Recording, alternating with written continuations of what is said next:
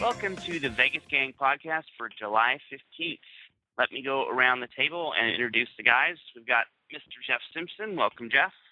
Thanks, Hunter. Chuck Monster from VegasTripping.com. What's happening, Jeff? Not much. Beautiful day. Happy to be here once again with the beautiful Vegas Cuckoo Gang. Yes, sir. Dr. Dave Schwartz from UNLV's Center for Gaming Research. Hey, Dave. Hey there. My name's Hunter Hilligus, and you can find me at RateVegas.com. Before we talk about our topics today, time for a little bit of an announcement. Podcastapalooza 3, yes, thank you. October 30th, 2010, at the fabulous Flamingo on the Las Vegas Strip. We're very excited to be doing this with the folks at the Flamingo and at Harrah's. It's going to be a lot of fun. We will have a website with all of the details that will go up shortly. If not, by the time you are hearing this, it may already be up. The website will be at VegasPodcastapalooza.com, or check your local listings. If any of the requisite blogs, etc., will have links, I'm sure. But yeah, it's going to be a lot of fun. October 30th is a Saturday, so, no excuses for having to get off work or anything. It's on a nice weekend. Halloween is the next day, so, whatever that means for you. If you're a Wiccan or something, maybe you're booked, but otherwise, you should come and hang out, check it out. We're looking forward to it. More details about guests and that sort of thing will be forthcoming, but it was a lot of fun the last 2 years, and looking forward to it again, and just also wanted to say thank you to fine folks at Harrah's and the Flamingo for hosting it this year. I think we're all really excited about it. So, let's get into it.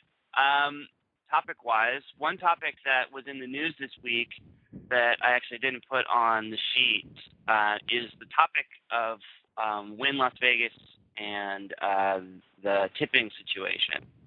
So, in 2006, I think it was, Wynn changed a policy at his resort, a long-standing policy citywide, and began sharing tips that were given to dealers with some of the floor people. Sort of an interesting situation that has arisen, especially at the high-end properties, was that the floor people that manage the dealers were typically making less money than the people that they manage, the dealers themselves, due to the way that the tips work or had worked in the past. And the result of that was that in some cases, dealers that were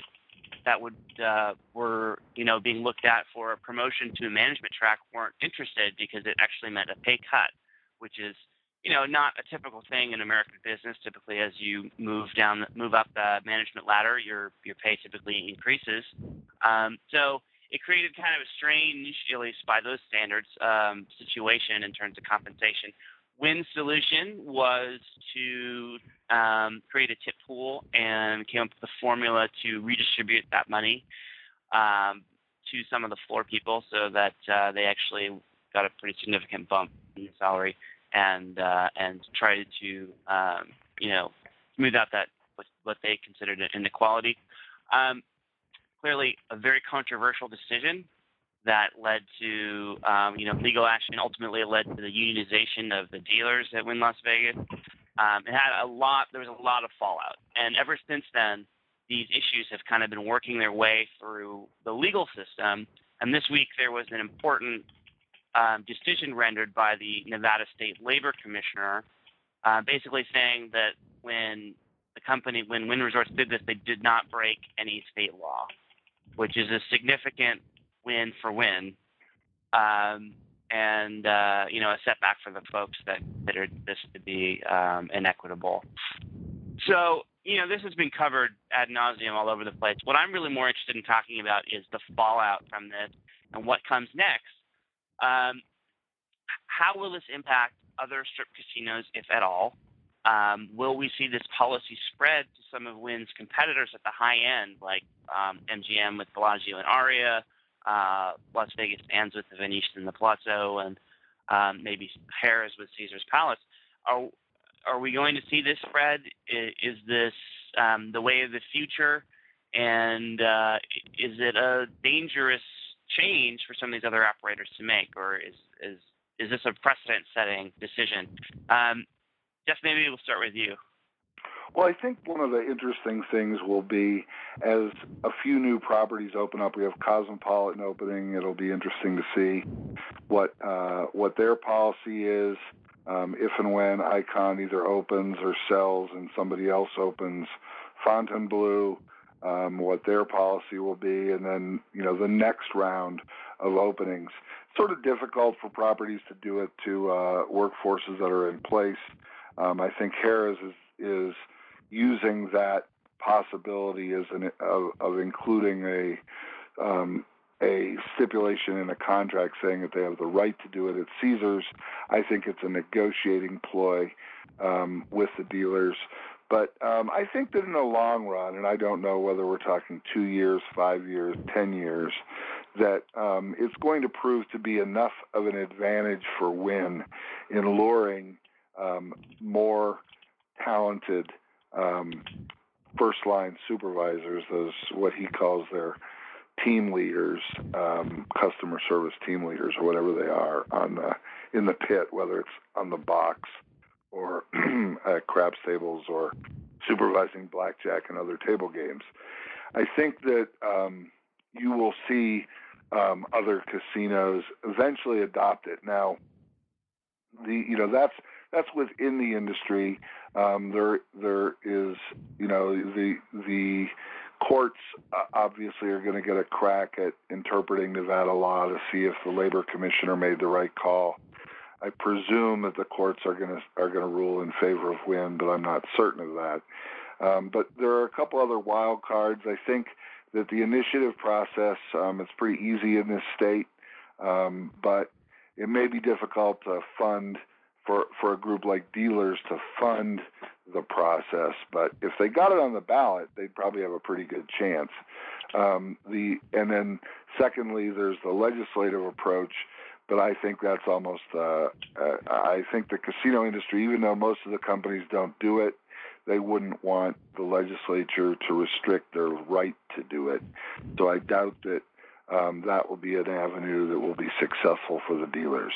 So just if I had to predict, I would say 2 years, 5 years, 10 years down the road, whenever other competing high-end casinos feel that it's an unfair advantage for Wynn, and Encore and what other properties Wynn may control, that they're going to do something similar. One thing that's interesting about this labor commissioner's decision, Wynn said that these supervisors are going to share 40% shares of the tip pool. In other words, all the other dealers get a 100% share. The pit bosses get paid a salary plus get only 4/10 as much as the dealers. But there's nothing to say that he couldn't say it's a full share. And so, there is the potential for getting past some tipping point that would alienate the public to maybe make politicians act. I'm not sure whether that would happen or if Wynn would change it further, but, it's not a static situation. So obviously there's a lot of variables that'll come into play, but, it is something that I think is going to happen more as more properties open up. Dave, do you know if this has been done in any other jurisdictions, or is this sort of a first in gaming? Pretty sure they do it down in Laughlin, some of Don Laughlin's properties. Yeah, I wrote a story in 2006 or 2007 about the Riverside has done it since they opened. But, everybody here said, but that place is, it's a different kind of market. But they did it first, and there were no complaints. But, yeah, they definitely do it in Laughlin. Interesting. Well, it was an important marker in that process, and so it's at least worth mentioning. But So much has been said about that, but I'm not sure how much more we need to belabor the point. So let's move on. I want to talk about the Cosmopolitan of Las Vegas. This property, located between Bellagio and City Center, is set to open in December. So they've started to crank up the marketing machine a little bit. They launched a website. They are now starting to be active in social media like Twitter. And so people are starting to talk about the Cosmo and what it's going to be, and what kind of experience to expect, and if they're going to be innovating in the market and all that kind of fun stuff. Chuck, I want to ask you about this because you've covered Cosmo, I think, pretty extensively, especially in the last few weeks as they've started to reveal more of what it's really going to be like. As you have now seen, room mock-ups or photos or whatever, that kind of information, and also some more details on what the place is going to be like. What's your impression of the Cosmopolitan? Are you excited about it? How do you think it's going to fare in the market? I have to say that I had pretty low hopes. I had low hopes, but I had a sort of a glimmer that, and I think we discussed this on a podcast earlier, that I had hoped that it would be a nice, independent alternative, an upscale kind of different chic place in the middle of all that other stuff there. Small, cozy, comfy, nice. What they seem to have unveiled has made my dreams come true in a lot of ways. The rooms are pretty sharp. They're kind of funky. They're larger because most of them are. Let me just reel back a little bit. They come in two types of flavors. One are like the condo, which have terraces and full kitchenettes and all that kind of jazz. And then there's like a city room, which is a dual queen. This is intended as the casino tower, the hotel room. So if you're looking for a larger type of room, you want to have a balcony or a nicer kind of suite that's not going to set you back because there's going to be so many of them.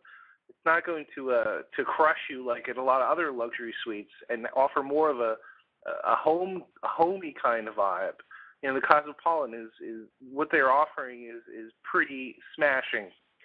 The rooms are really smart. I know the person who is responsible for a lot of the designs, or the head of their interior design department, is a former Wynn D&D employee.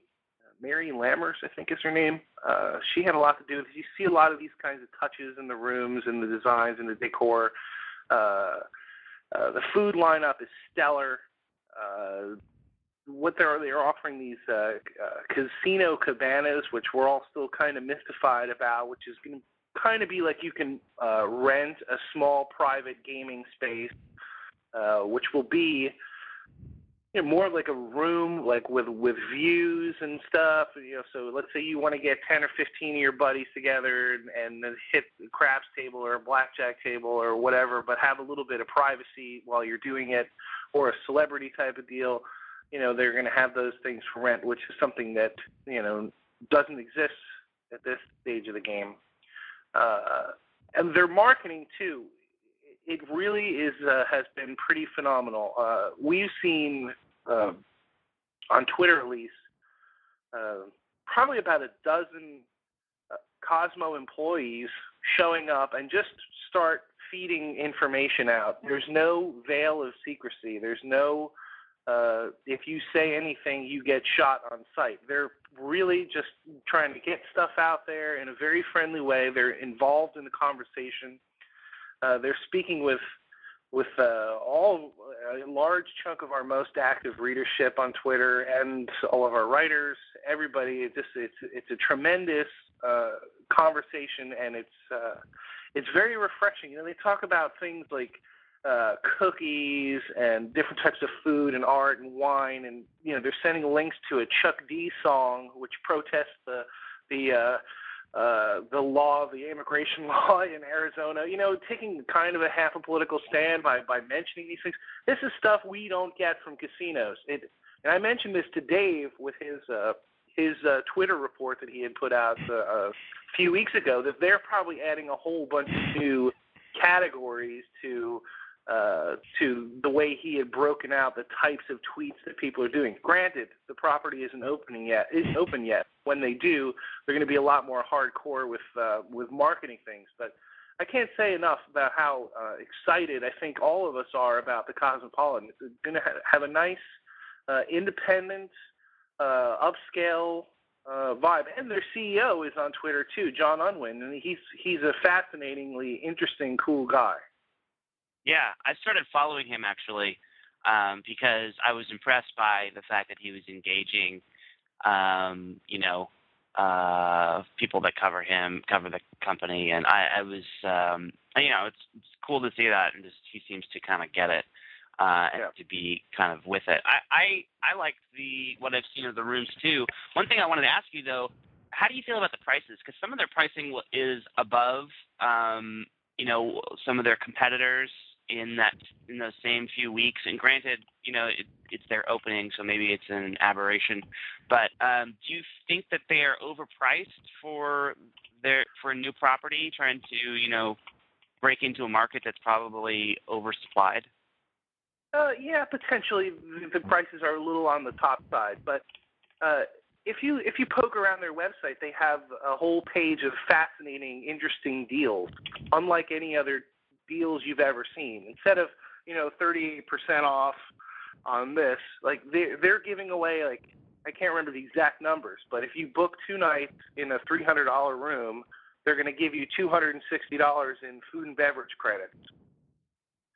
So basically you're getting 2 nights and 2 meals in their restaurants, possibly for 2, for $600, which is kind of a deal. It's kind of a steal comparatively. So, and they also are offering like bottle service to your suite, and you buy 1 night, you get 1 free, a bunch of different types of things. And Mike actually had written a post that's on Vegas Tripping somewhere, which talks about a lot of these deals. But they're doing some different thinking stuff. And also it should be mentioned that their head of PR is Amy Rossetti, who is also a former Wynn PR person. She was, I think, maybe directly below Jennifer Dunn. So they have that eye of the tiger, that message has got to be nailed, but they don't have the veil of secrecy. That's the big difference. Well, I think it's going to be, I'm excited. I'm planning to be there in December. I think you said you were too, Chuck. From the perspective of, Jeff and Dave, you guys have seen a million places open. How do you feel about the Cosmo? Maybe Dave, I'll start with you. I think it's, opening at a very interesting time. Definitely they have a lot of competition. I think it's good that they're trying new stuff. I think you have to try new stuff. If they just kind of did the same thing we've seen in the past couple of years, I think they wouldn't have a chance. This way at least they have a chance. But I think it's going to be a real dogfight. Yeah.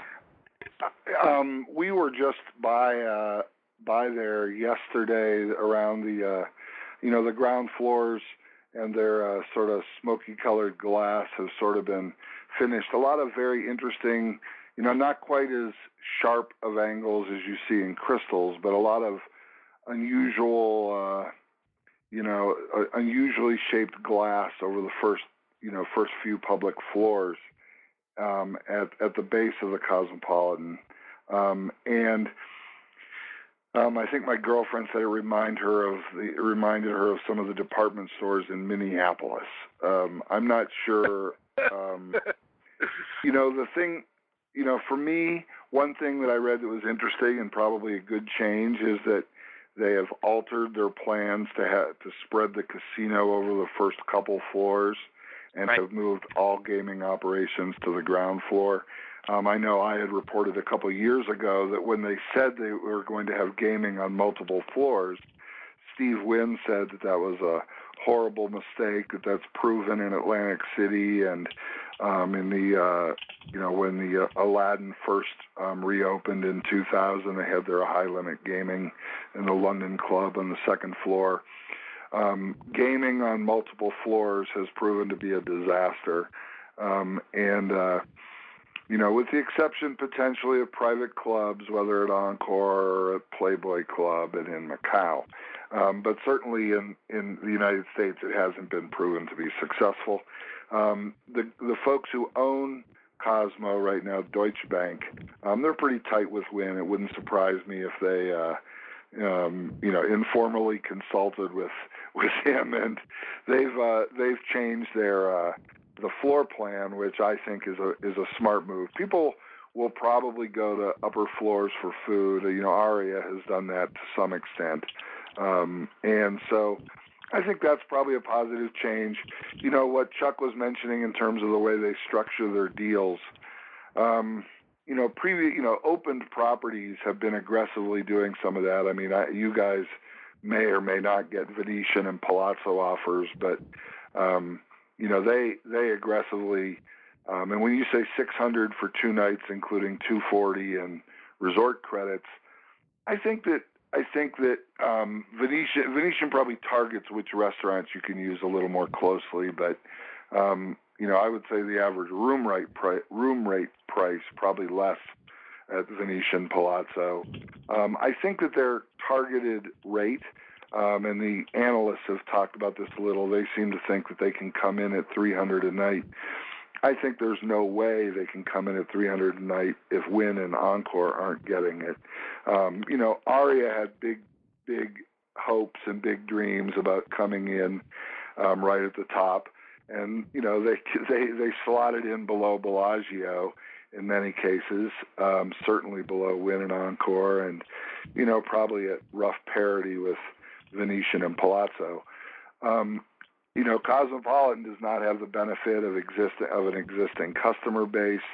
They may be able to bring in, whether it's Starwood or some other kind of, Hyatt or whatever they're going to do for a hotel alliance, if they can bring some people in there.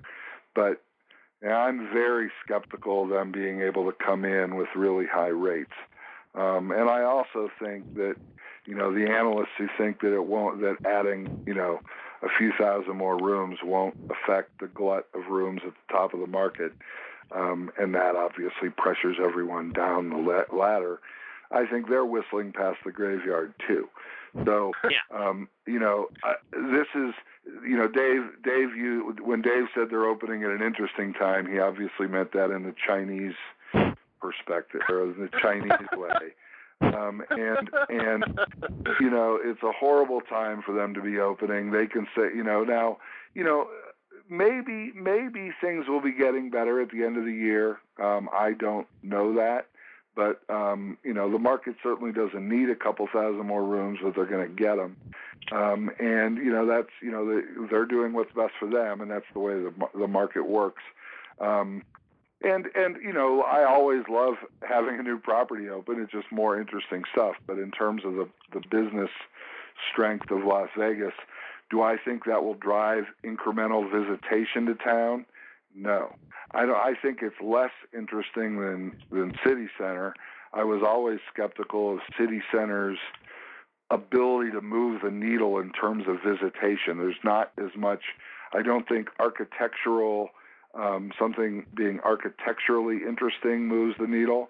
It doesn't have, fantastic, I wrote a column about this a month and a half ago about, it's not something like the Volcano or the Pirate Show or the kind of things that make people say, God, we got to go back. We haven't been to Vegas in 2 years, 4 years, 6 years, and see that.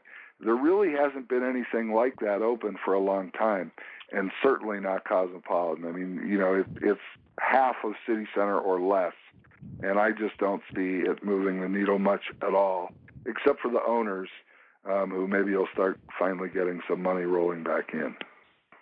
You touched on an interesting point, which is that some analysts have actually said that they don't expect the addition of these rooms to bring down rates, or in some in one semi-twisted theory, it actually would make rates go up. Dave, do you see any logic in that? Could you imagine a scenario where that might be true? In my world, I see no logic. And that's the thing in Las Vegas where I'm underwater in a house, 15% or more of people who live around me are unemployed. I don't see the logic in it. I wish it was true. I really wish it was true. If believing in it could make it happen, I would gladly believe in it. But I just don't see how it is. It's just simple economics. You've got a finite customer base. You've got a limited amount of rooms. You add more rooms, you're diluting the demand, and you're not increasing supply. I don't see how it could possibly help.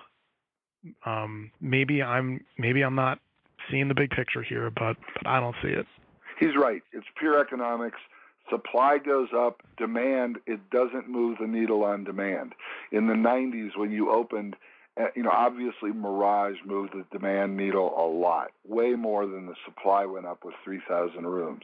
In 93, when you opened Luxor, MGM, and Treasure Island, those properties moved the demand needle a lot, more so than 10,000 rooms. At the end of the 90s, the incredible Bellagio Lake, Mandalay, Venetian, Paris, they moved the demand side more than the supply side increased supply. The latent wait for more quality rooms when Wynn opened Wynn Las Vegas drove the demand side. Rates continued to go up because demand outpaced supply.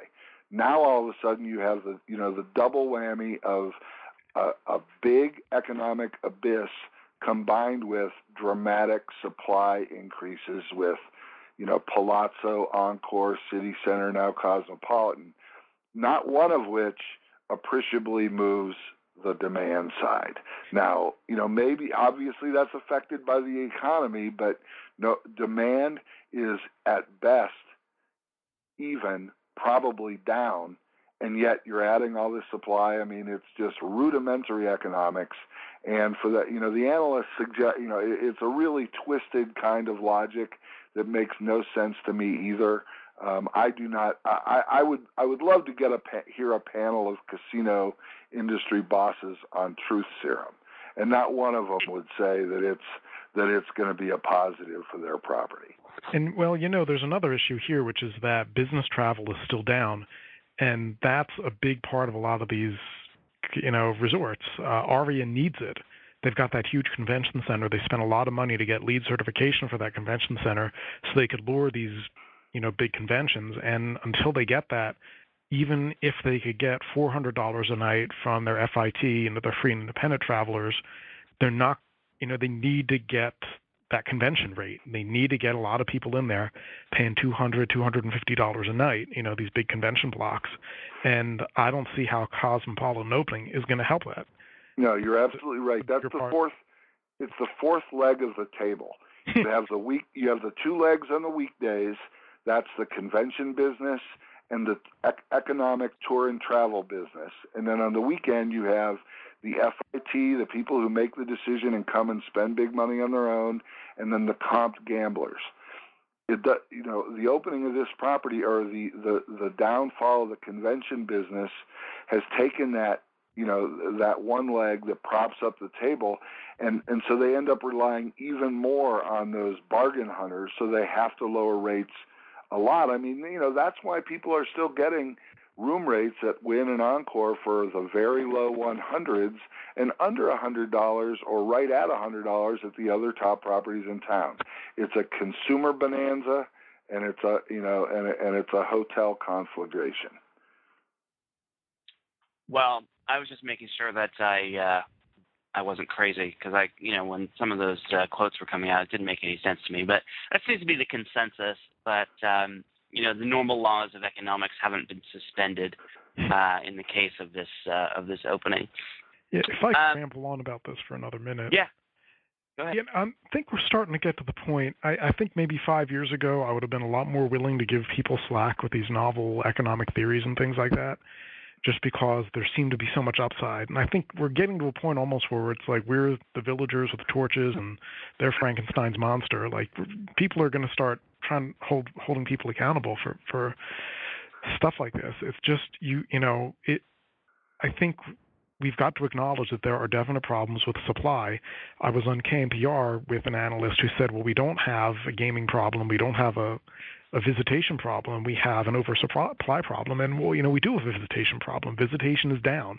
Convention visitation is down by more than a quarter, in the past couple of years. That is a major problem when you build a 3,000-room hotel that's supposed to be, selling a big block of rooms to convention people in the midweek. That is a big problem. And it just boggles my mind that people will insist, oh, no, we don't really have a problem, when it's obvious we do. And from everything I've heard, admitting you have a problem is the first step to recovery. And Dave, the fact that we've just opened, and including Cosmopolitan, we've opened with more than $15 billion in new resorts, if you include Palazzo, Encore, City Center, and Cosmopolitan. And they haven't moved the needle on the demand side.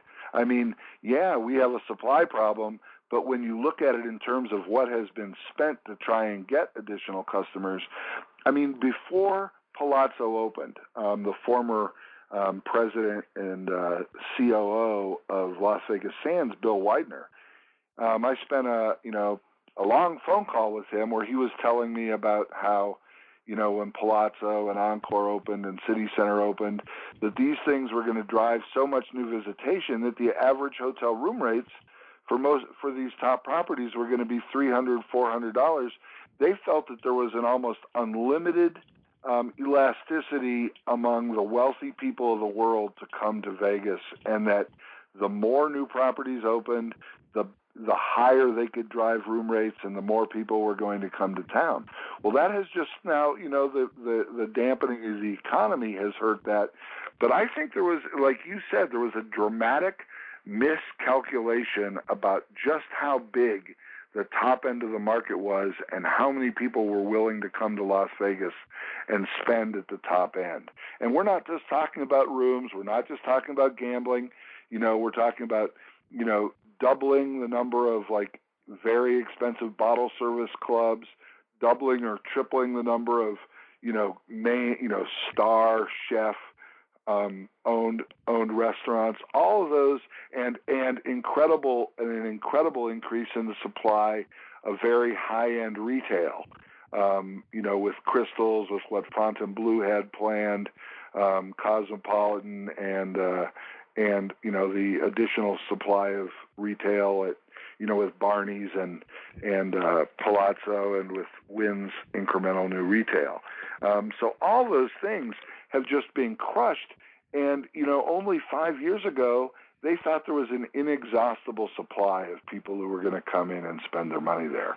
An incredible miscalculation, obviously exacerbated by the economy, but you're right. Eventually, somebody's going to say, hey, who was making these calls? Now, just to point out that there's always a silver lining, I think there's still definitely a demand out there for this stuff. I know on Vegas Tripping on the board, there's a post about speculation that Encore Beach Club isn't doing so well because they've got a Twitter deal. But, I was down there on Monday around 1:30, 2 o'clock, and it was just packed. There were people waiting in line to get in, on a weekday. And I just thought, wow, Wynn has again discovered alchemy, the way that you turn chlorine into gold. I couldn't believe it, and it just boggles my mind that there's a demand for that, but it's there. I mean, obviously, we can see the people, we can count the money in the cash registers. There is a demand for it, but yeah, I think it's a finite demand, but there's definitely a demand there. And I think, in the big picture, people want to come to Vegas, people want to have fun. You're going to have people wanting to come to Vegas. It's just in the short term, it doesn't look so hot. Do you remember how 5 years ago, 6 years ago, everybody was saying, it may be the death of the show. The younger people, they don't want to go to a show. They want to be part of the show. They want to be hobnobbing with celebrities and drinking bottle service. And there's been some truth to that. Certainly the market has evolved. Things like day life parties, whether at Wynn and elsewhere. We obviously are at the same time as we're seeing an oversupply on the room side, and some tough times for some people in terms of the non-baccarat based gambling side. Those folks who have invested and succeeded in some of these evolving new trends, whether it's successful bottle service day life pool oriented clubs, those venues are doing well. We are seeing a transformation. It's going to be interesting to see generationally how those folks, and this is something else that I've been talking about recently at home. How are young people going to continue? Are they going to be largely spending on the club side? Is it going to be an F&B oriented crowd where people will get comp for F&B spending in terms of, free rooms rather than gaming? It's going to be interesting to see if the orientation, if hosts really are more concerned about getting in the people who are willing to spend, a guaranteed $25,000 or $50,000 at, Excess or at one of the big clubs, instead of somebody who's willing to spend 50 or 100 on the tables. And so, we may be seeing, sort of a paradigm shift in terms of the profit centers as well. It's funny you mentioned that because, I know a lot of people that peers that they're not spending $50,000 at Excess, but if they look at where they spent their money over their stay, it's much more heavily weighted towards food and beverage and nightclubs versus gambling. And they are sometimes frustrated by the fact that they don't get to participate in any of the rewards programs because they're just not set up that way. I mean, they'll spend extra money to stay in a nice suite, but and they may spend as much money overall on their trip as somebody that just lost the same amount of tables, and they're not treated the same way. And they get very frustrated by that sort of, inequality in the way that the two things are set up. So it's an interesting point. I think you're right. I think that, as companies, and certainly Wynn realizes, he always used to tell me the money falls fastest from the top line to the bottom line on the casino floor. And, I sort of repeated that to him a couple of years ago, not too long after he and Victor Dre had reorganized Excess. And he said, not anymore.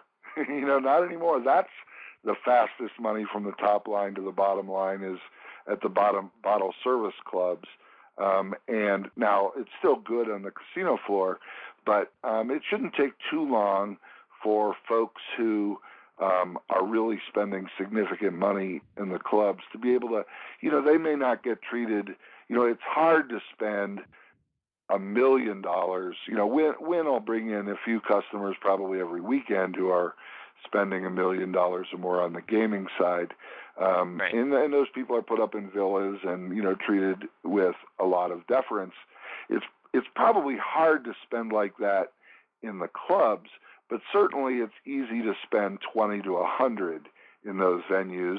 And people who spend 20 to 100 in the casino, you're right. They get a lot of, they're certainly RFB, room, food, beverage, and more. When they realize the net that they're getting off those kind of people in the clubs, I would predict that it won't be too long before those people, it may not be parity, but they'll at least get much better treatment in terms of their, compability at the whole resort. I definitely know some people that will be happy when that eventually, when that shift takes place. Because I agree. I think it's inevitable. And it just, as the ability to track that spending improves and the cost of those kinds of tracking systems comes down, and the casinos get a better idea of the true value of some of their customers, it only, it makes logical sense. I mean, they're in the business of making money, and by treating those customers well, who cares where they're spending their money, as long as they're spending it there. So I think it is inevitable. It's just a matter of time. Let's quickly touch on the Riviera, which is in financial shithole again. But I'm actually kind of wondering, is this even a story? Actually, David McKee, former Vegas gangster himself, proclaimed this as a non-story. And I think that's maybe based on the fact that the Riviera has been kind of teetering on the edge of destruction for so long, and it's been kind of the death watch on the Riviera has been proclaimed many times. I don't know. They're in trouble. News at 11. They're at the low end of a market that is under a lot of pressure. So I'm not sure if it's much of a surprise. Chuck, you wrote about this on Vegas Tripping. Do you think this is an important story? How does this impact the market? I think this is an important story. I think this is actually more potentially the end of the trouble than it is, they're actually in bankruptcy. I haven't read the filings and all this stuff, but just from what I've read from the local papers and whatnot, it seems like, the people who have been holding the bag of the debt have basically forgiven a big chunk of the debt to gain operating control of the resort. And the people, one of the major holders of that debt is Starwood Capital Group, former owners of the Starwood Hotels Group. The CEO of which, Barry Sternlicht, was he's the guy who sold the Desert Inn to Steve Wynn, and he was the head of Caesars. He orchestrated the sale of Caesars to Park Place, I believe. So now what is happening is people who have a little bit, maybe a better grasp on turning around investments, and people who are involved in at higher level in the gaming business have a closer degree of control of the business, and it's also going to have a lot less debt to carry. So, I think they're going to have like $50 million in debt to carry versus 230 or so, which is a lot less to have to pay on. So it'll give them more leverage to become more competitive, or make it more of an attractive target for possibly somebody else to buy. So I think it moves the chess pieces around a little bit, and it gives a couple of them a little bit better position. It gives things a little shinier gloss and more appealing to everybody who's involved in the project. So I think it's going to be a good thing over the long term for what's going to happen to the Riviera. So I don't think it's a non-story at all. I disagree. Okay, fair enough. It's funny, there are a couple properties that I would sort of lump in together in that level, like the Sahara, the Riv, Circus Circus, maybe the Stratosphere, which are, sort of also, no surprise, geographically close to each other. Is sort of kind of, they're on the Strip, but they're definitely they're definitely a little bit more on the lower end of the scale. But the Riv, honestly, out of all of those, Riviera, and I know Circus Circus is much maligned, but I find the Riviera to actually be a little bit more depressing inside than Circus Circus ever is. I mean, Riviera to me has always felt like it was really past its heyday. I don't know if that's just me, but it always feels like it's a little bit worse off than even the much maligned Circus Squared. The big problem for the Riviera was the closure of the Stardust. There was sort of a symbiosis between the Stardust. The casino was built right out to the Strip. Same with the Riviera, so you had a lot of cross-strip traffic back and forth. Now, the Riviera, immediately to the south, there's space between it and a property where, there's not a lot of logical exchange of traffic between Wynn and Encore and Riviera. To the north, you got to walk past the, Fontainebleau construction site to get to a casino that doesn't really have a lot to recommend it anyway, the Sahara. So really, all they have now is the Slots of Fun. The Westward Ho is gone. So all you have is the Slots of Fun and the Circus Circus, and then down Convention Center Drive to that, I'll use the word hellhole. And so there's not. I mean, behind the property, there's the Las Vegas Hilton, but that's a very, very long walk, really a drive. So there's not a lot around the Riviera. It's a property that has always depended a lot on foot traffic, and I've always, to me, there's been, even though it sometimes appears sort of dead, it's always had sort of an amusing. I've always thought of it in sort of an amusing way because they hold these crazy, funky conventions. Whether it's pool players, billiard, bowlers, weird kind of collecting groups, funky family reunions.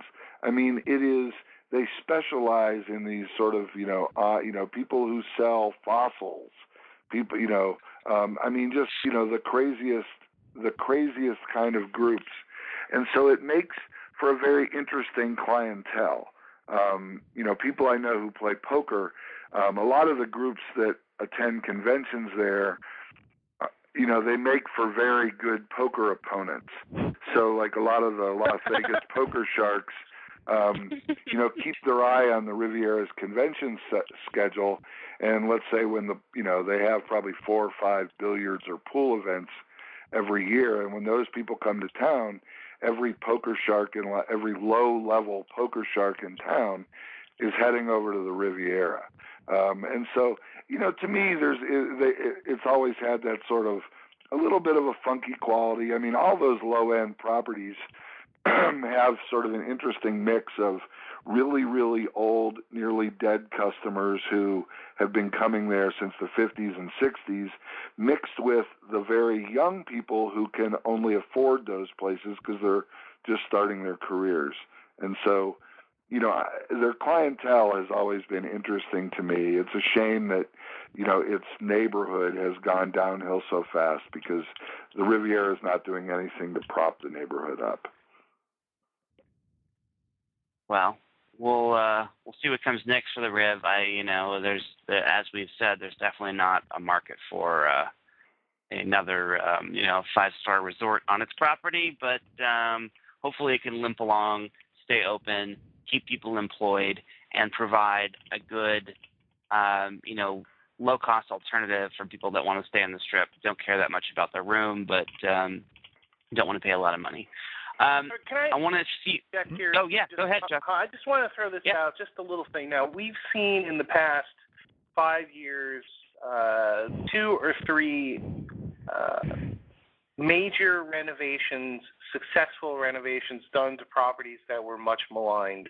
And I just want to get a real quick answer from you guys, maybe some odds or something. What are the possible chances, do you think, that somebody could execute a Planet Hollywood or Tropicana-style redo on the Riviera? 1.5%. Yeah, I put it in the Sahara category. This is Nazarian. It would be Nazarian all over again. I think it would just be like lots of talk and no action. I put it very low. That property, the shape of the footprint is so awful. It's like a big triangle with a narrow point on the Strip, and then they have all kinds of Paradise Road frontage, which is practically worthless. It's ridiculous. I mean, Tropicana is 150 or 165 million, but they have a 4-corner property, with 3 other mega resorts there. It would take a lot of change. So I'm talking, 5-10 years, maybe, but in the near future, very little chance. Dave? Yeah, I mean, it's just it's been built in so many stages and everything. It would be really hard to do it well. I think it's just such a mishmash right now. It would just be pretty difficult. Yeah. I want to try and fit in one more story before we go to our Sure Bet segment. And this is actually another Vegas Stripping story. Chuck, you're a constant source of my material for this show, so thank you for that. But actually, this is a post you wrote. This is sort of a Chuck Monster original, which is 10 years of MGM by the numbers. And I'll let you explain what the post is for people that might want to check it out. So what's this post about? Well, I was just kind of looking last Friday or so at the how all the stocks closed last week. Just to look, see what was going on there, and I saw that MGM closed at $10. Just below $10, and it seemed a little distressing to me. Like there's a lot of everybody else seems to be doing a lot better than these guys, it seems like, and I'm just trying to figure out what was going on. So I just pulled out the last 10 years of the chart and attached various events to peaks and valleys in their stock price, just to see how investors have reacted to all of the moves that they've made, starting pretty much just about 10 years ago with the approval of the Mirage Resorts takeover. Their stock was at the time it was $40. It was about $41 or so, but it has since split. So adjusted for split, that now is like 20. So they kind of muffled around that rate until the Mandalay buyout was announced in 2004. It shot up a little bit for a little while, and then starting in 2006, late 2006, all the way up to the peak, they went on a tear, near vertical motion upwards. With at the top of the peak, they sold 10% of their stock to Infinity World. Right after that, a few other things happened. Yeah, exactly at the top. Whoever engineered that one, man, I hope they got a bonus. Yeah. That guy jumped off a building, but anyway, continue. Yeah, and right after that, there was a lot of hype. That was like the height of Macau hysteria, right in advance of the MGM Grand Macau opening, and MGM Grand Detroit opened at about that time. And right at the turn of the year there, 2007 to 2008, everything, the house of cards, completely collapsed. Economy had a lot to do with it, of course, as we know. Terry Laney retired, and right after he retired, their stock took a pretty big hit. It dropped from about $30 a share to $18 within about a week or two. And it really has just gone worse and worse and worse and worse. Slowly, it's kind of crawled a little bit out, but over the course of 10 years, their stock price alone is less now, and this includes the split, less now than it was when they took over Mirage Resorts.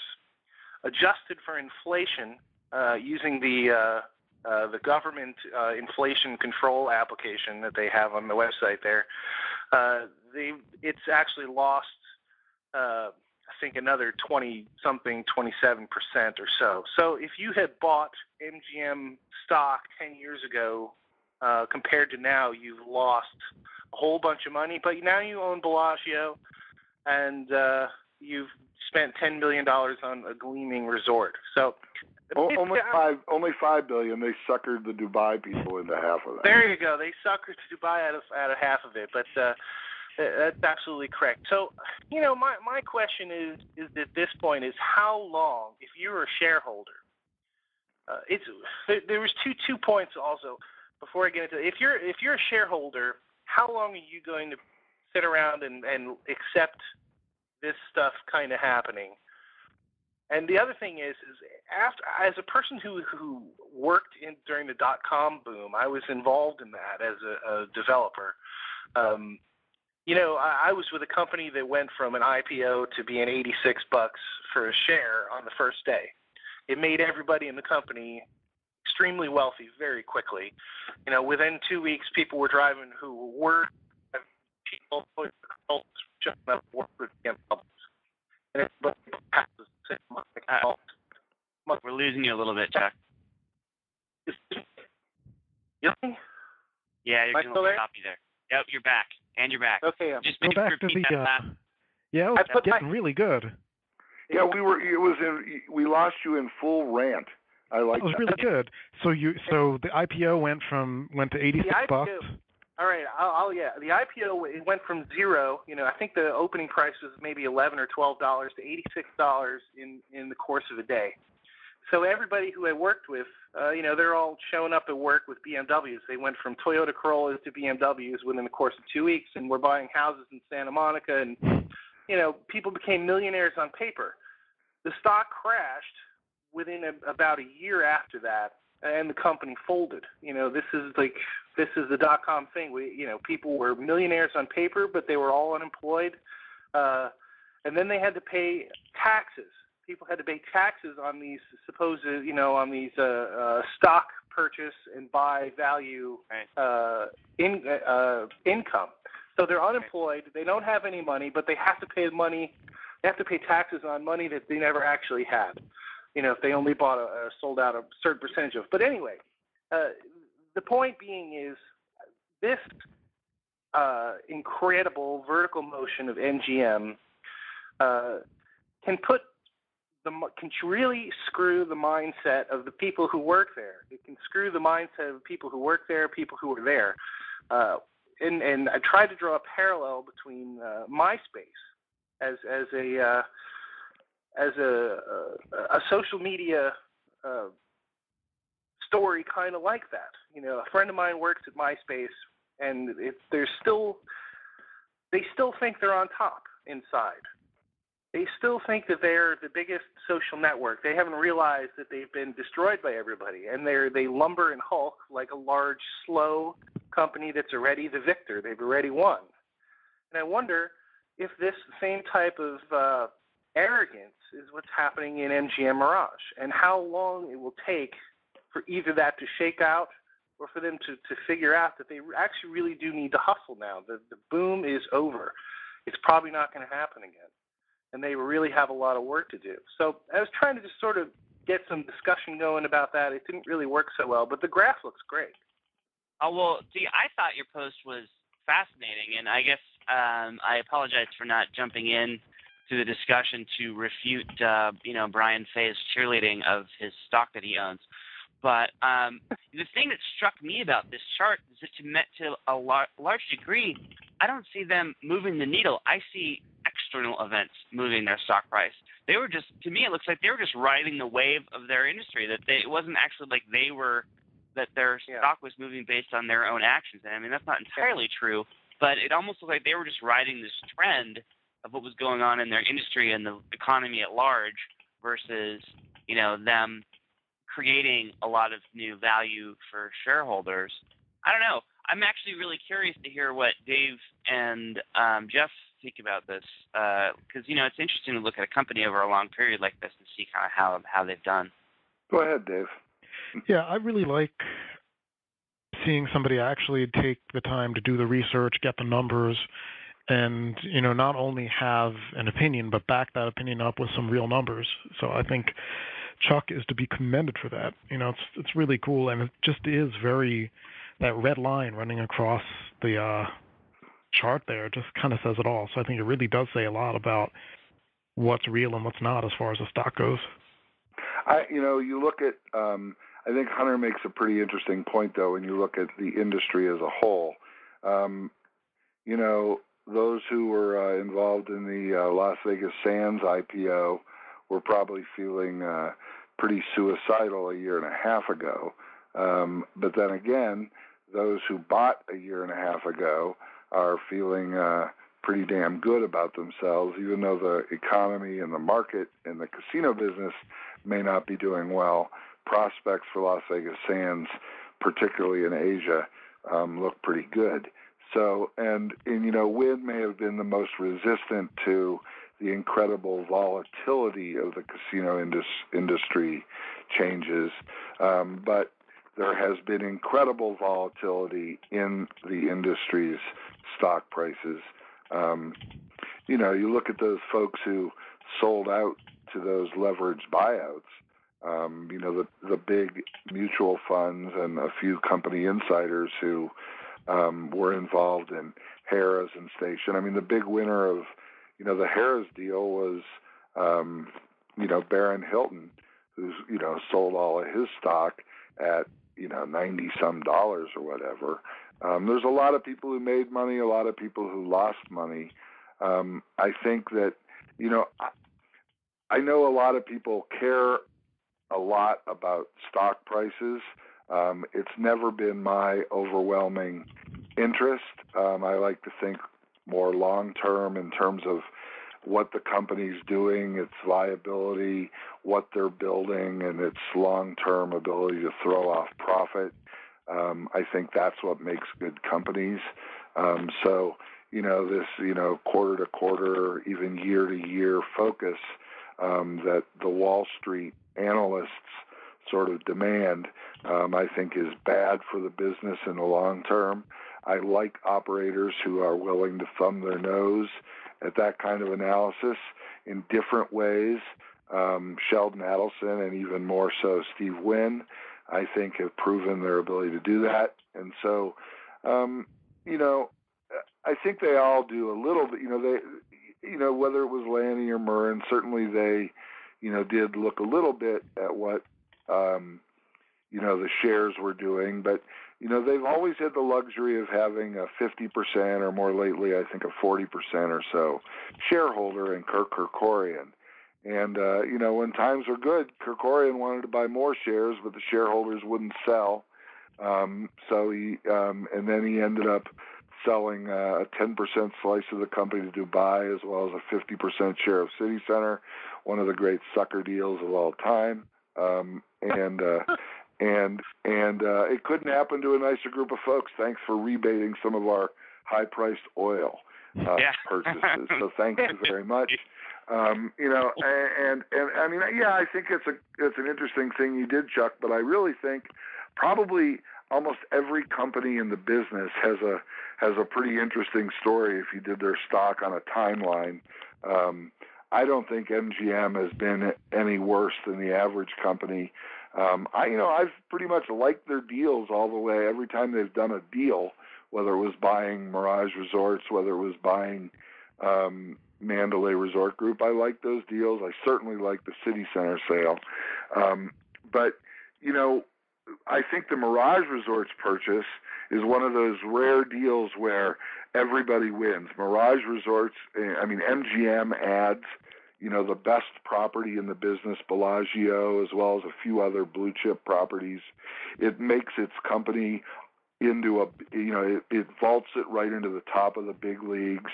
But by the same token, it gave Wynn the ability to build a company branded in a modern way with only top flight, best in market properties, whether Macau, Las Vegas, and maybe elsewhere. Wherever he goes, if he goes someplace else, he's not going to build the second best property in a market.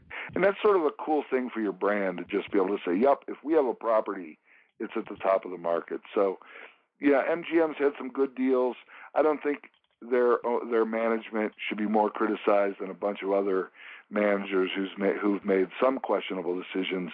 But in general, the big decisions MGM has made, I think, have been good ones. So, I wouldn't criticize them that much. The stock price has gone up and down, but in general, I've liked the kind of things they've done. With the exception of, and I'm not sure about some of the decisions they made with City Center, but other than that, their purchases, I think, have been pretty good. I think we're going to let that be the last word on that topic, and we're going to move into our endorsement section. This is the Sure Bet section of the show. Each one of us gets to relay something that we think is interesting that the listeners might want to check out. So, Dr. Dave, I'll start with you, if that's okay. Sure. If you really like that day club scene, but you don't want to pony up the money for a cabana, which is how much does a cabana go for these days?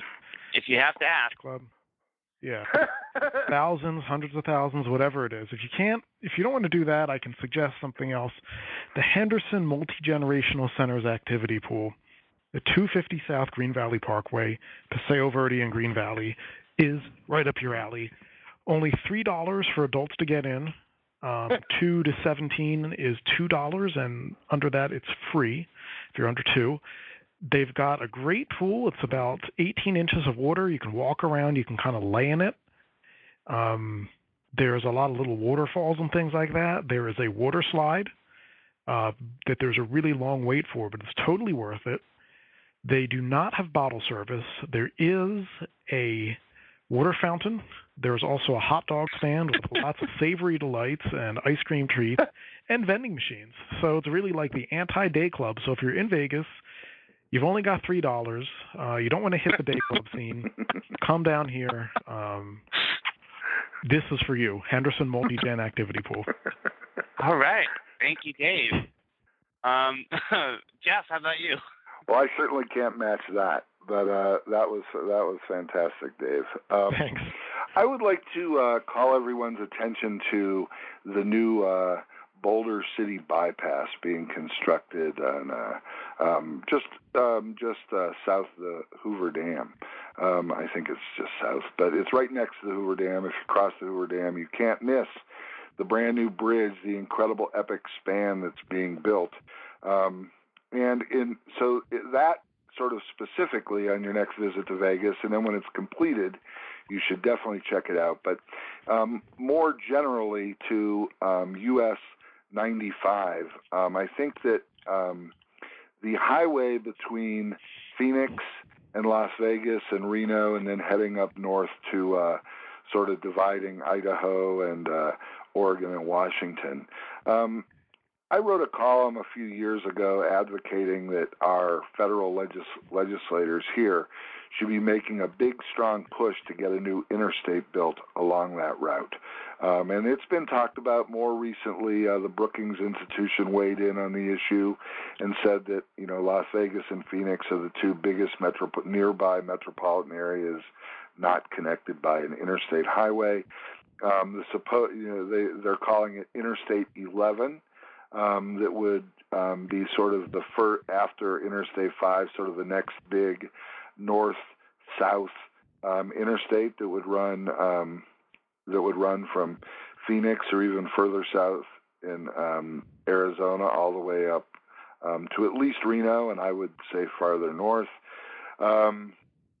I think that it would be a huge benefit to Las Vegas to have a second big interstate connected metropolitan area, and I'm talking about Phoenix. After 9/11, when people couldn't get here by airfare and people were scared to travel by air for a long time, the I-15 corridor is where we got all our customers for a while, or almost all of them. And having a second pressure relief valve heading into Phoenix. People can get here from Phoenix, but it's a much more challenging drive than it would be over an interstate.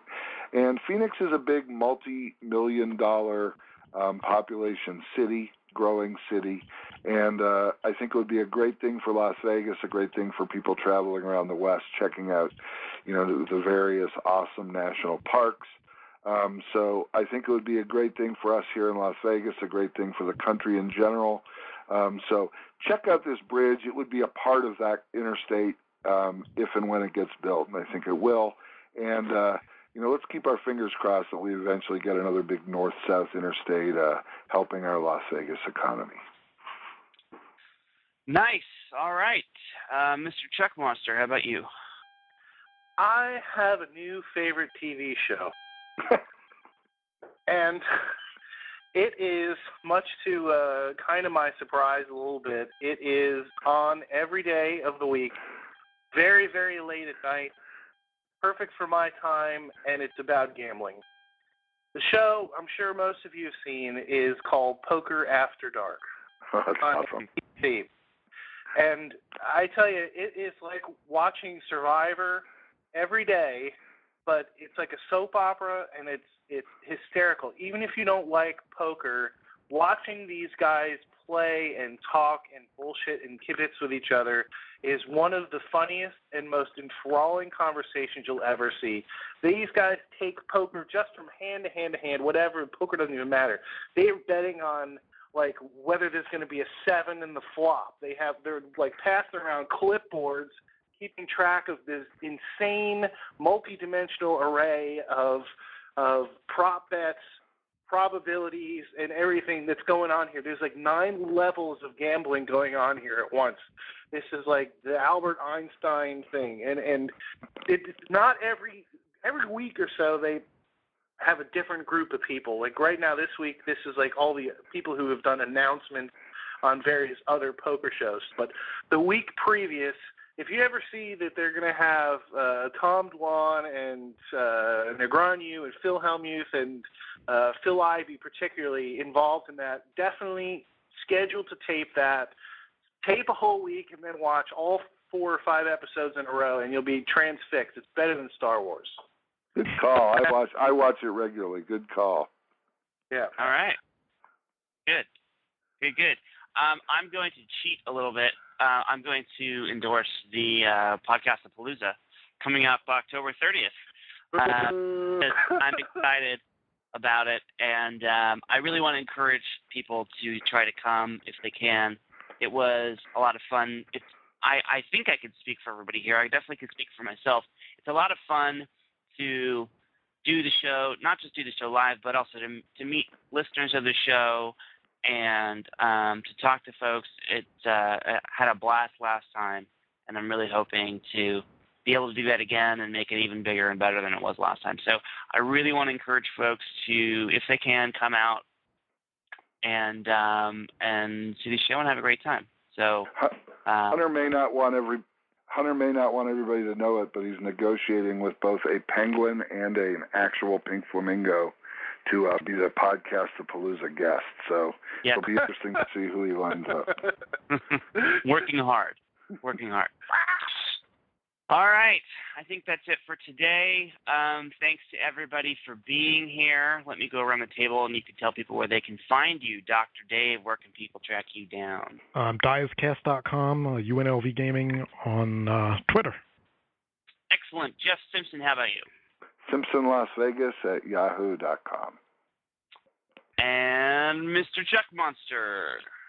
You can find me at VegasTripping.com. Excellent. You can find me at ratevegas.com. Thanks to everybody. Have a fantastic weekend. Thanks, guys. Have a good one. Okay, stay cool.